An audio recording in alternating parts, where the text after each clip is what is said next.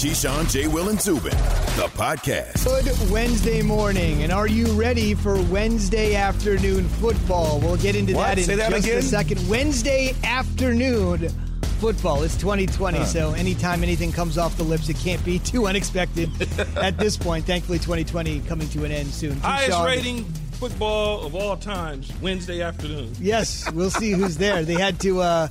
Let's see, I have to toggle back between that and Ellen, right? When you're ready to go. Keyshawn, J. Will, and Zubin, presented by Progressive Insurance. We'll get into Wednesday afternoon football in just a second, but I want to get into Key's Wednesday morning commute. Right now, it is 37 degrees outside in New York City where we are. So what you're about to hear, Key, I'm going to be a good teammate and say if it was 5 degrees lower, it would technically be freezing. But it is not. It is 37 degrees. And tell me what the Cali kid did this morning. Temperature has gone up since I walked into the studio about 4:40. So I'm walking in from where we park at and coming across the street, and as I'm walking, that bridge seemed like it got longer and longer and longer to get to the front door, man. It was cold as hell outside. That's not for me. I get it. I'm here. I got to accept it. But it was so cold, man. I just was like, I wouldn't wish it on no one. Just for people at home, it's a mild winter in New York this year. And you chronicled this little journey here across the street, mild right? to you. I'm just saying, born and raised in Jersey, this is mild to you. It hasn't even gotten, it just started to get cold a day or two ago. And you act like, come on, man. Give it a month before we, So give us a little video here to tell us your dangerous journey? I wanted to document just in case I did not show up and y'all was wondering where I was at and I was stuck against a pole or something trying to get warm. See, I'm walking into work this morning and y'all think this is a damn joke. Our studio is right off this water. And walking in this morning at 4:38 a.m., my damn face gonna fall off. I know I'm a California boy. I know y'all can say whatever y'all want to say about me.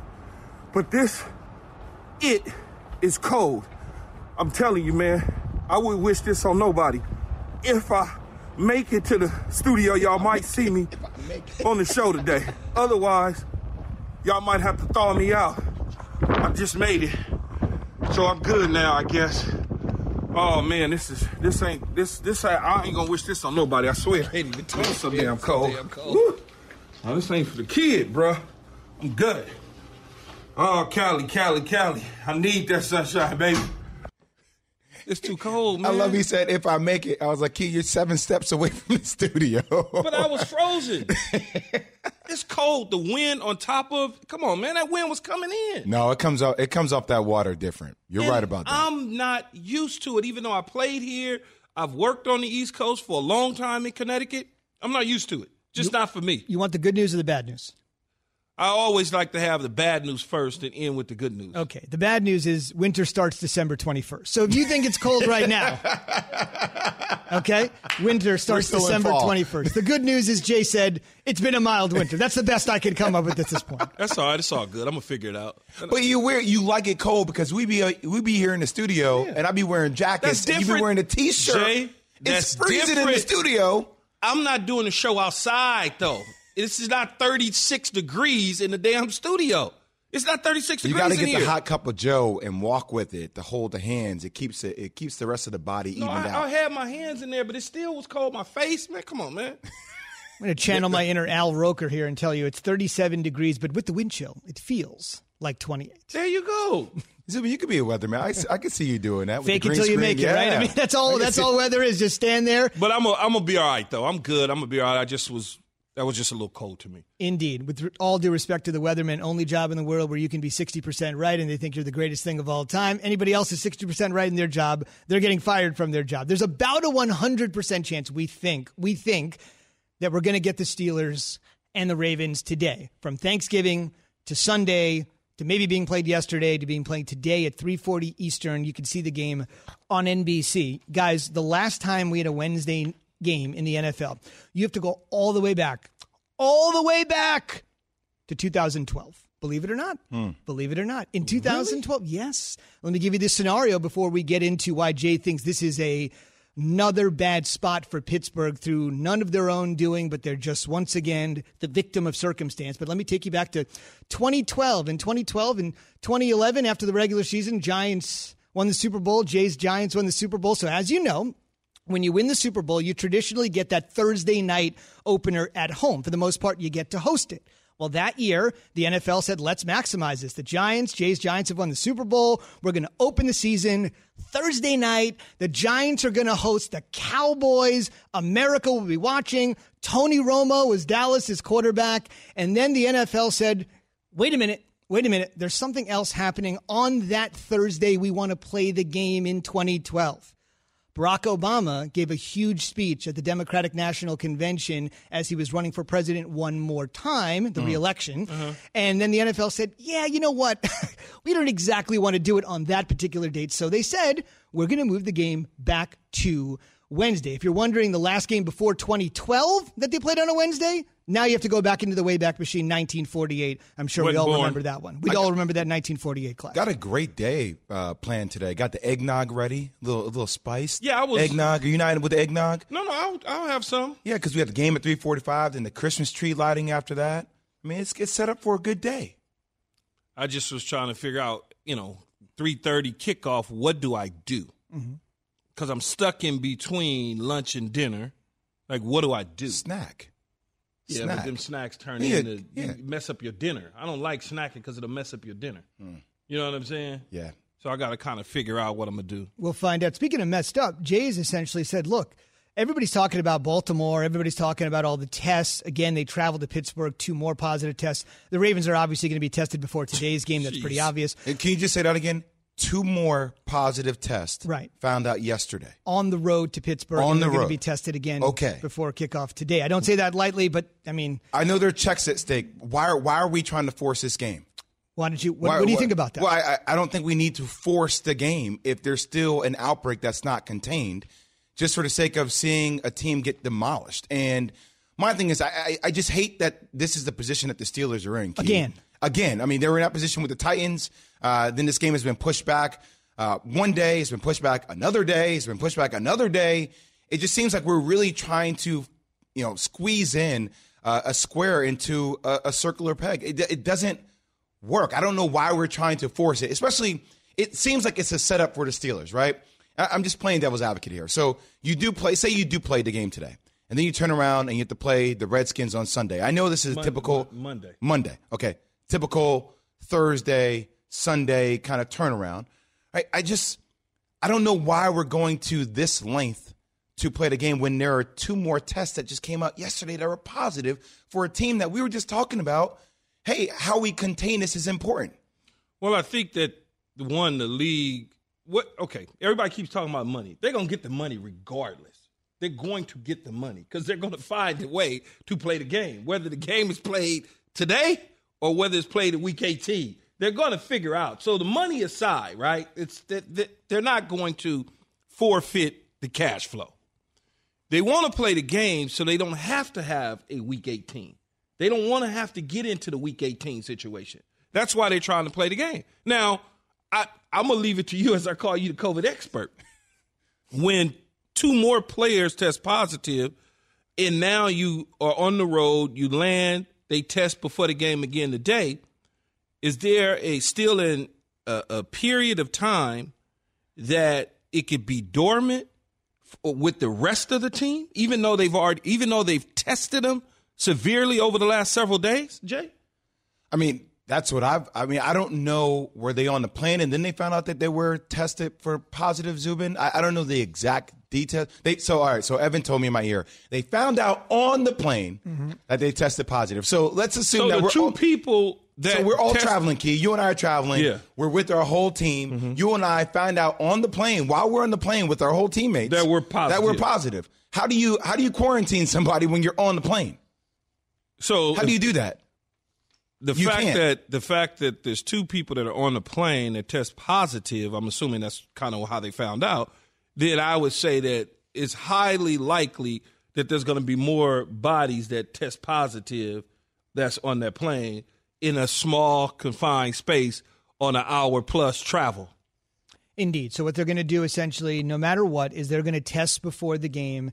There'll be point-of-care tests. We'll wait to see what the results are. But as for the moment, the game is scheduled to be played today at 3:40 Eastern. Remember, this is essentially from Thursday to Sunday to Tuesday to today. So we'll see what happens. So if they play the game, and then the test, then all of a sudden, I keep thinking Sunday, Wednesday, then on Friday, they find out that some more Baltimore Raven players have tested positive that actually played in the game. Now that's going to affect the Pittsburgh Steelers as well. Exactly. It's the contact tracing scenario. This is certainly not like the World Series where Justin Turner found out during the middle of the game and then they had to have a complete backup scenario to figure out what happened. It's a completely different scenario. Yeah, we won. We'll see what happens, but you can get ancient history. Bad news at any time.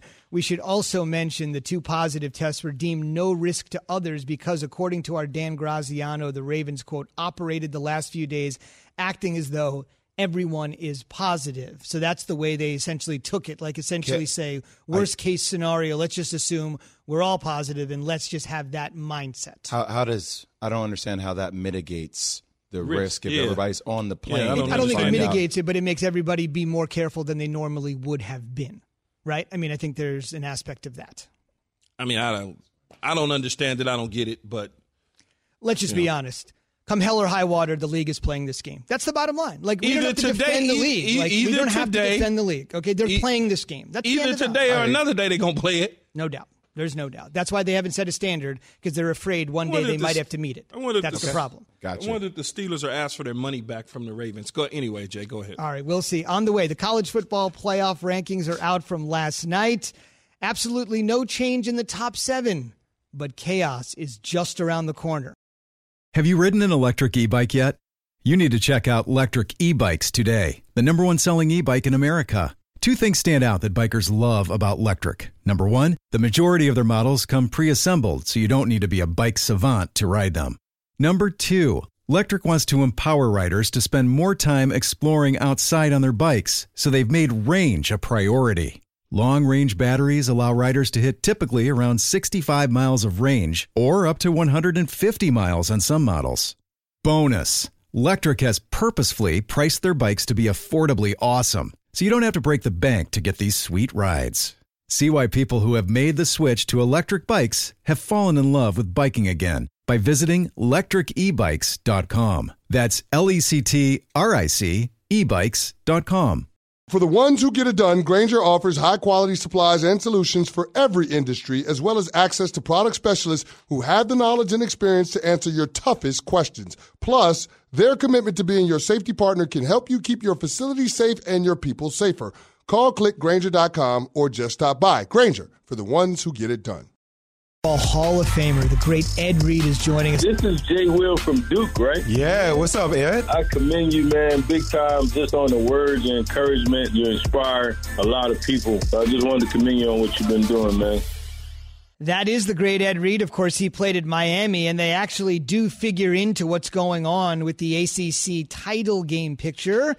Half of the reservation has been made for Charlotte. That's Notre Dame. Welcome back inside Keyshawn, J. Will, and Zubin. We're presented by Progressive Insurance. It's time for Straight Talk, brought to you by Straight Talk Wireless. Let me run straight through the ACC scenario, and then we'll get to the more juicy scenario with Jay and the Ohio State University. So let's run through what's going on here. Notre Dame has clinched a spot in the ACC championship game. If you're unaware this year, if you're just kind of a casual fan, just sort of like, wait a minute, Notre Dame, this year, because of the pandemic, they were invited to essentially say you can participate in the ACC championship game. Normally they play 5 or 6 games a year, but they're not eligible for the conference championship game. This year they are. They have 2 games left on their schedule, or they did. They had Syracuse and Wake Forest in order. The Wake Forest game essentially has been taken off the schedule. It's been canceled. They have Syracuse left this weekend, but it doesn't really matter because they've got the goose egg. They're perfect. They can afford a loss. They're already in. Not that they're going to lose to Dino Babers and the Orange. So that's the deal. They are in. Clemson is going to get in if all they have to do is knock off their one remaining opponent on Saturday, Virginia Tech. Their game against Florida State, you might remember that tete-a-tete between Mike Norvell and Dabo Swinney. You're scared. It's an excuse. The coronavirus. The league essentially said, fellas, cut the chit-chat. We're not playing the game. Yep. So Clemson has 1 game left against Virginia Tech. They win that game, And then it's going to be Clemson and Notre Dame on December 19th in Charlotte in a rematch of the Instant Classic earlier this season. I bring up our boy Ed Reed, some love for Jay. If, it's impossible, I think, but if Clemson were to lose, Miami could actually still sneak into the ACC title game. So it's not just sealed yet for the Tigers, but it probably will be by the end of Saturday. Where it gets really interesting, of course, is Ohio State. We've been talking about it. You know about it. The 6 games. Can they get there?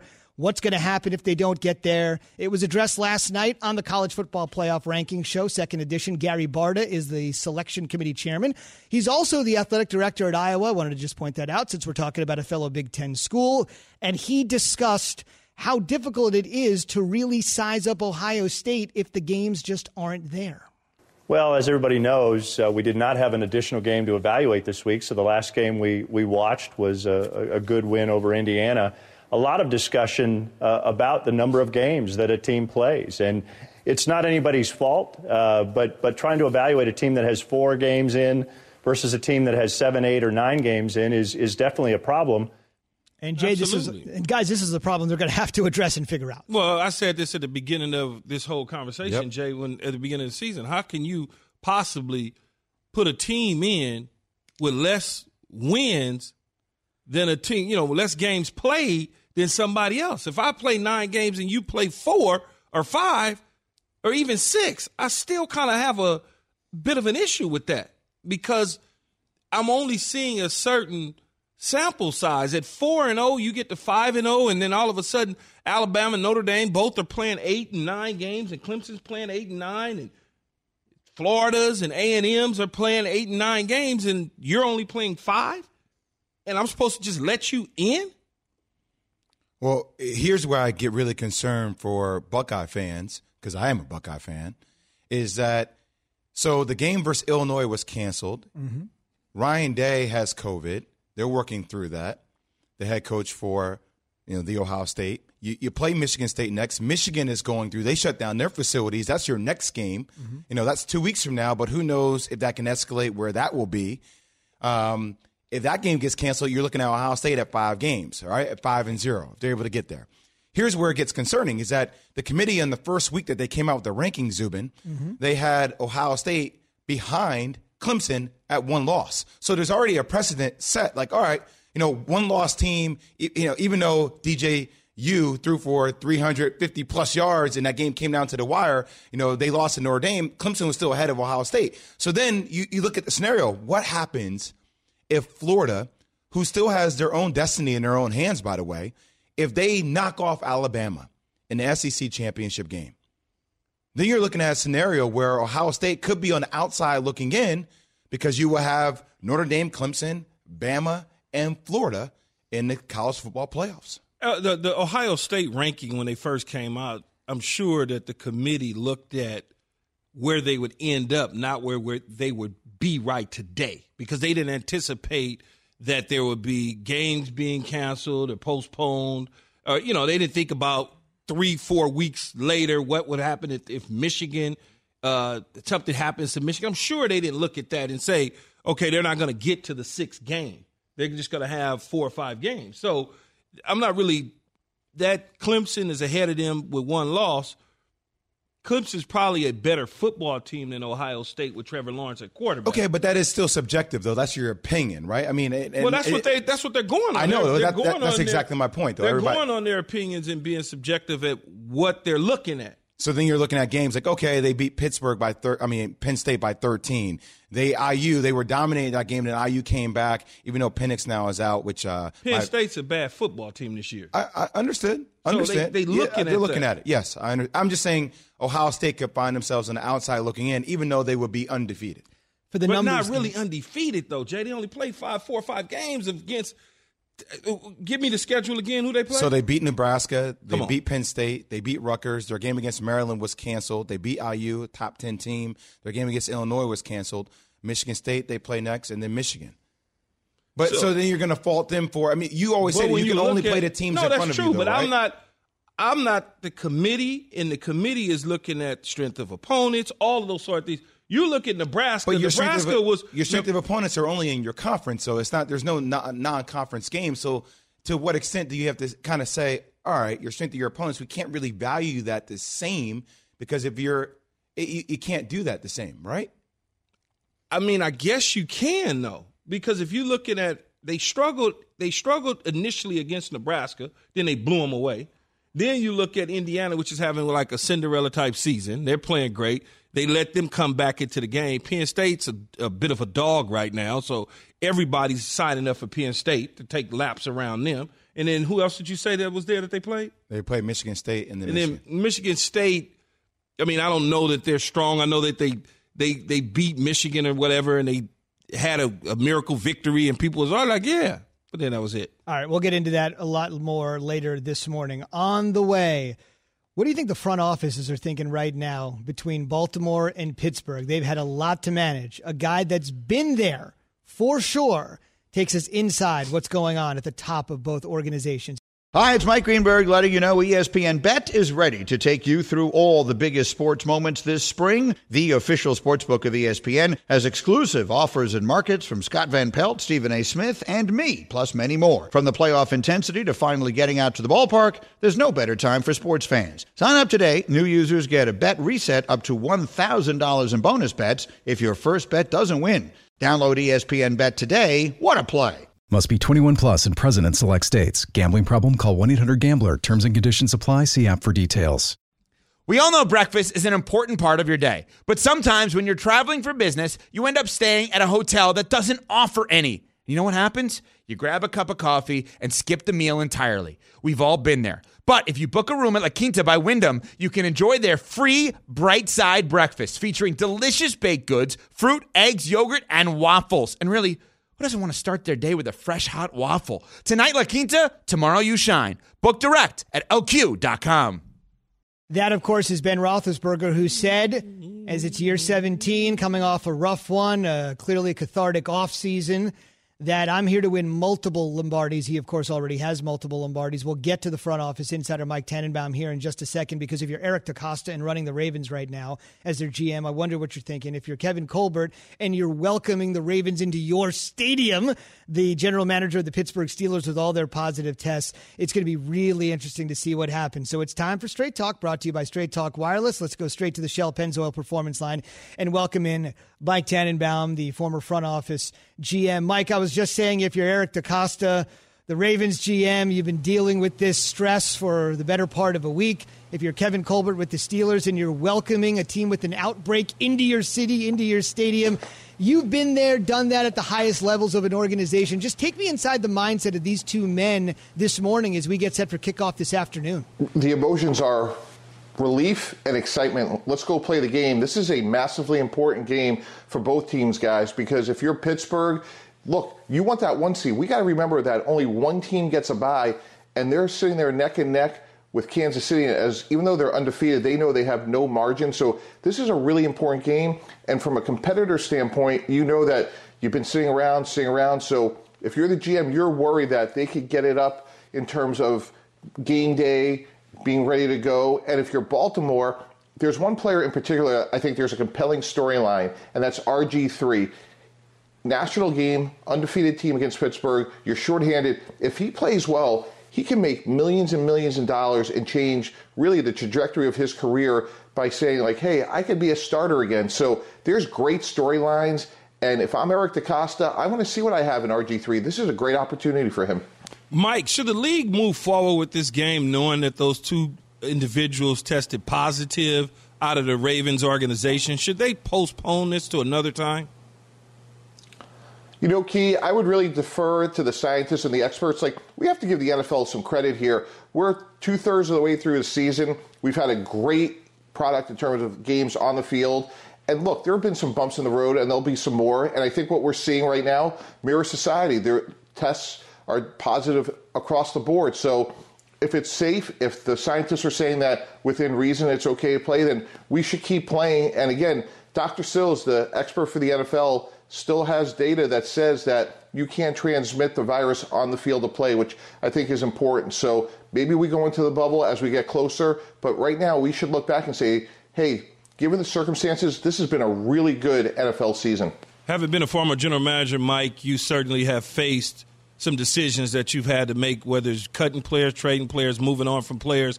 The Eagles are facing something similar with Carson Wentz versus Jalen Hurts. The noise is getting louder as the season is going on. Have they handled this situation right? You know, Key, it's getting close to saying no because at the end of the day, as you know, the best players should play. And we've been in a situation where one year we traded for Rick Mirer. He wasn't very good. Yeah. We saw Coach Parcells bench him, that's right, and play Ray Lucas, an undrafted free agent out of Rutgers. He gave us a better chance to win.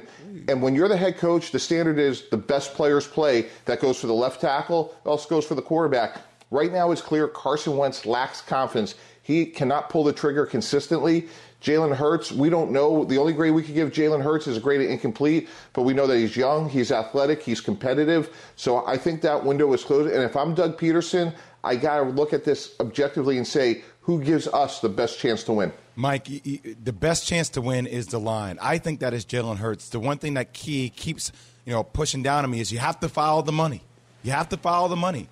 And if you were to do that, the money would deem that Jalen Hurts probably never sees the field because you're going to stick it through with Carson Wentz.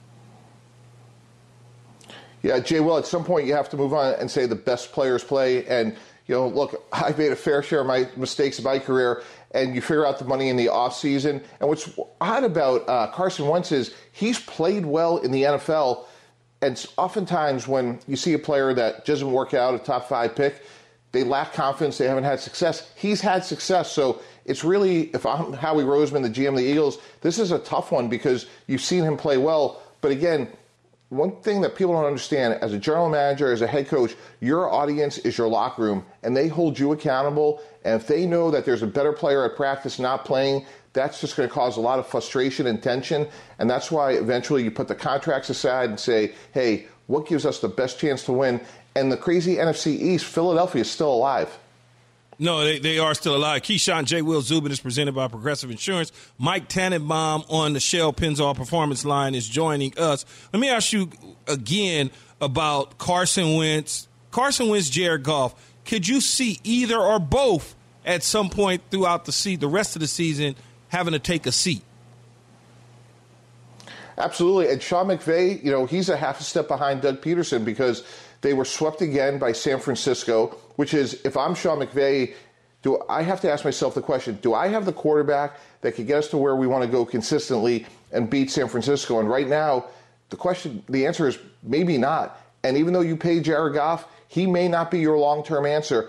And when I watch Jared Goff, when the pocket is clean, he has elite accuracy, touch on the ball, arm strength, he can drive the ball. But when it gets messy in the pocket, people are at his feet, I think he makes poor decisions. We saw it against Miami. We saw it this week against San Francisco. And I would have real concerns because a lot of times in the NFL, you have to make throws that are off platform or, again, when the pocket isn't clean. And that's something that he has not gotten better at.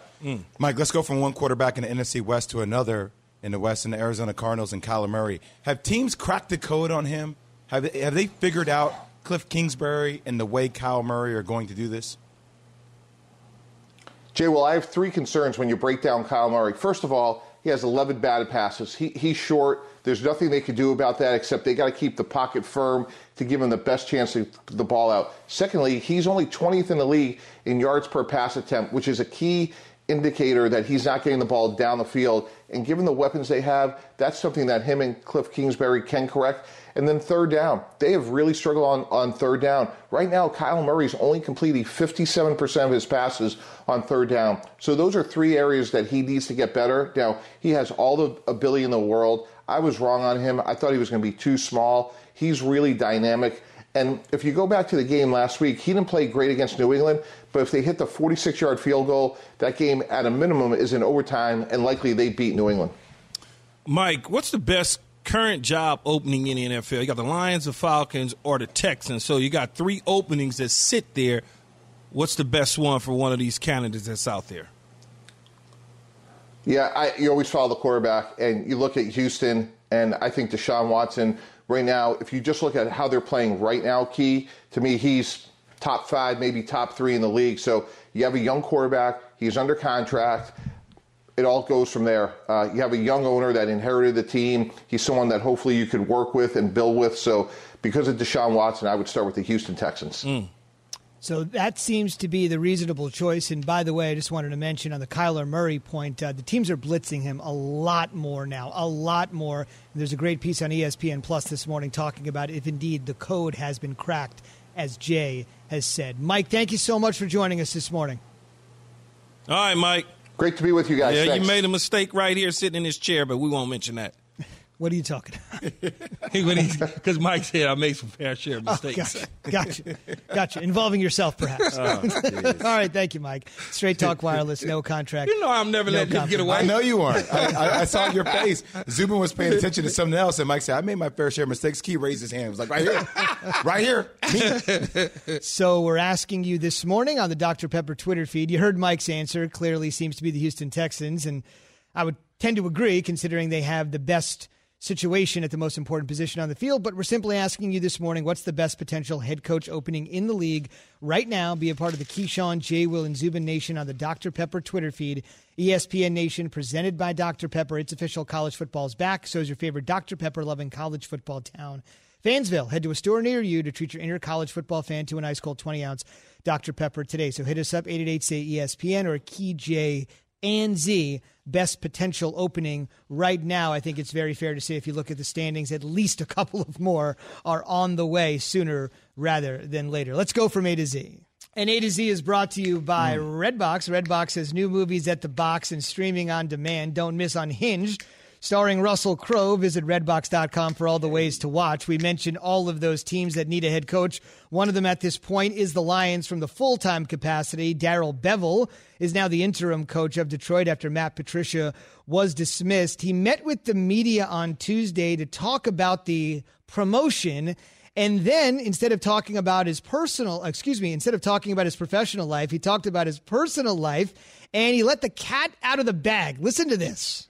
On Saturday, I was with my family, my wife, my 3 daughters, and then my 2, I guess, future son-in-laws now. They both wanted to talk to me this past weekend.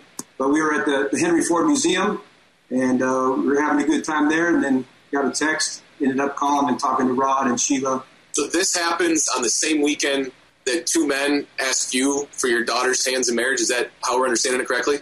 Yeah, how about that? Yeah. I do have to say one thing, though. So the two guys asked me for my permission. They haven't officially asked them yet, so that's where that was. That was just permission.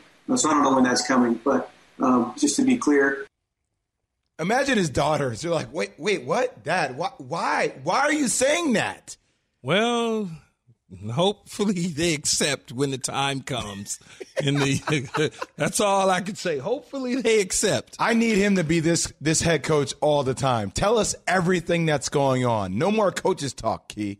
Yeah, that would help. Do you know what this reminds me of real quick? I'm sure you guys remember this. So Boise State has had a couple of unbelievable wins in college football over the years. And after they had one of their most dramatic bowl wins of all time, remember they beat Oklahoma on the Statue of Liberty and all that crazy stuff. So after the game, their running back, he was a stud at the time. His name was Ian Johnson. Yeah. So the game is on Fox, and our old colleague here at ESPN, Chris Myers, he let the cat out of the bag. So apparently Johnson had told Myers, like, look, if we win this game and I ball out, I'm going to ask my girlfriend, who's a cheerleader on the team, I'm going to ask her to marry me right on the field. So what does Myers do? All right, they've done it. Ian Johnson had an unbelievable game. He's ready for the proposal, and Myers goes, I mean, are you going to ask her here or what? We got to go. Wow. Are you going to ask her here or what? And then he's like, oh, yeah, right. And then he gets down on one knee. She said yes, but that's the first thing I thought of. Through the course of the game, he probably was thinking like, nah, I ain't going to do it. He was like, look, man, we put a pause on this. We just had a really big game. Balled out on be TV. Some other options out there. Let's slow this down. Press the pause button here. But Chris Myers threw down the gauntlet, so he had to do it. He had to do it. I'd have been like, what you mean? Do what? What are you talking about? I don't know what you're talking about, Chris. Don't you remember before the game you said you were going to marry? Okay, anyway. That's a great moment for Ian Johnson. They won the game. She said yes. All good stuff. Okay, not great stuff here for Jay, but Jay's a realist here. Michigan State over Duke at an empty Cameron Indoor last night. Izzo getting his first regular season win against Coach K. He's got 3 wins in his career against Mike. The previous 2 came in the tournament. So when it matters the most, Izzo's been good against Coach K. Not an easy thing to do, but he got one over on him last night in Durham. In the other game, Kansas over Kentucky. Tom Izzo saying, I don't care if this is regular season, postseason, packed to the gills, no fans. This is a win. and this is legit. Once the game starts, you get caught up in the game and you kind of don't realize the crowd. Now, at the end, when they were coming back, banking in threes and stuff, I'm sure the crazies could have made it even crazier. But I think the Izzone can make it crazy at our place, too. So we're losing out some, I know one thing. I'm not going to put this as an asterisk. No fans or not fans. It was a good win for us against a good team, a great program, and a very, very well-coached team. I've watched Duke lose before, though, Jay, at home with fans. So why is it, questioned because Michigan State beats Duke at home? No, I think it's easy to go to a place where, there are no fans and Duke has a major advantage when they play with the Cameron Crazies. But you can say the same about the Breslin Center. I agree with Tom Izzo. Look, they have a veteran team. They have a team with more experience. Rocky Watts last night had 20 points. Aaron Henry played well. Joshua Langford is one of the best stories in college basketball. And Duke right now, they have a team full of role players. Their veterans are role players. Their best players are freshmen. And Jalen Johnson is one of their best players. And they just played young last night. Michigan State, kudos to them in the way they won. Broke my heart, though, watching my team lose at home. Totally understand. Last couple things on college basketball before we go back to the NFL and some very eyebrow-raising comments from Greg McElroy. Couple things. How rare is it for Duke to lose to a non-conference opponent at home? That's what happened last night, right? A Big Ten team came into Cameron Indoor. Jay said it rarely happens. In the last 20 years, Jay knows. In the last 20 years, how many No, I'm not doubting you. I'm not doubting you. The 20 number is the number, Zubin. No, I'm messing with you. You know me. In the last 20 years, how many non-conference teams outside of the ACC have come into Cameron Indoor and won a game in the last 20 years? 3. Yes. Yeah. That is correct. Kansas? Not Kansas. No Kansas? Not Kansas. St. John's is one. St. John's 2000. That was 20 years ago. You lost to St. John's? Lost St. John's, last second shot. Stephen F. Austin? Yes. Yeah. At the buzzer and one of the greatest and finishes of last season. Who else was? Last night. Oh, Stephen F. Austin was last year. Yes. Yeah, I watched because Cassius Stanley, right. I watched the game. That's Stephen right. F. Austin winning the game. Which is crazy when you think about it. Only three teams, y'all three had non-conference y'all teams. had the Camden Crazies or Boozer Crazies or Cameron something? Crazies. Cameron Crazies. All right. Not Camden Yards. Yeah, Cameron Crazies. All right, whatever, man. I got you. And the last thing I would say, and I know Jay knows this too, huge college basketball slate tonight on ESPN. We've got Illinois and Baylor, 2 Final Four dreaming teams, and then Gonzaga, who's just look off the hook this year. They'll take on West Virginia. They look off the hook every ESPN. year. Gonzaga always, they every season, Jay, you covered college basketball. It's like they're balling, they're 20-something and 1, they getting ready to do the tournament. Then they go home. They said that never finish. They said that about Villanova until Villanova won. So, but we've been saying this forever about Gonzaga. Mm-hmm. Villanova won, but Villanova's also won in the past, and Villanova's been on the scene since we were born. Yeah, look, they're not a mid-major. They play like in the Power 5. It feels like they belong there. I do think it's a matter of time before Mark Few and company get a championship. Also, Texas, North Carolina play. Very big Maui game. Invitational. Which is being played in Asheville, North Carolina. Yeah. How about that? The Maui Invitational. Shaka Smart with hair. Yes, he's got hair. Did you see that? I saw that yesterday. No, I didn't see it. You got to show it to me during a break. Yeah, he's got a little hair now. That game, by the way, is the Maui Invitational in Asheville, North Carolina. Welcome to 2020. And we'll say, for your Gonzaga point, 2017 National Championship, they played North Carolina. Yes, they did. With 100 seconds to go, $140, 100 seconds to go, the game was tied. That's how close they have gotten to the national. They need to get over the top. No, they could get there. Small schools like that have done it before. It's just being out on the West Coast and being a part of that, it's just like every year, Gonzaga, then no Gonzaga. It's just funny. They are a small school, but they are a powerhouse in basketball. All the facilities, the fan support, everything. Keyshawn J. Will Zubin brought to you by Merrill. When questions find you, Merrill Edge self-directed investing is personalized tools and insights to help you find answers. Get started at merrilledge.com/withinreach. Merrill Lynch, Pierce, Fenner & Smith Incorporated, registered broker-dealer, member SIPC. Fellas, I want you to hear this from Greg McElroy, ESPN football analyst, essentially saying if you're going to keep trying to play these games when guys are dropping like flies and ending up on the COVID-19 reserve list. It doesn't do much for the vaunted shield of the NFL. If the Ravens are going to be at less than full capacity, to the point in which they can't execute, then we are doing damage to the shield, right? Like us as players and us that are associated with the NFL, we're proud of the shield. We're proud of that moniker. You got to protect the shield. You're told that in every single NFLPA meeting. And what we saw from Denver, their inability to put together any semblance of offensive football literally impacts the integrity of the brand. Like that affects us as viewers because you are literally damaging the quality of the broadcast. Key? I don't know, man. Let it out, Key. Let it out. No, I just don't want to hear damaging of the shield. In 3 months ago, it was okay to play college football because of COVID and don't worry about it's like stay on one lane, man. Stop the wind from going back and forward. Either we going to play and we going to get it done and we going to end the season, or we not going to play and let's just forget it and look to 2021. I'm tired of hearing all these different people change their mind about where we should be in terms of playing. That wasn't the case before. Thanks for listening to Keyshawn, J. Will, and Zubin. Make sure to subscribe, rate, and review. You can hear the show live weekdays at 6 Eastern on ESPN Radio, ESPN News, or wherever you stream your audio.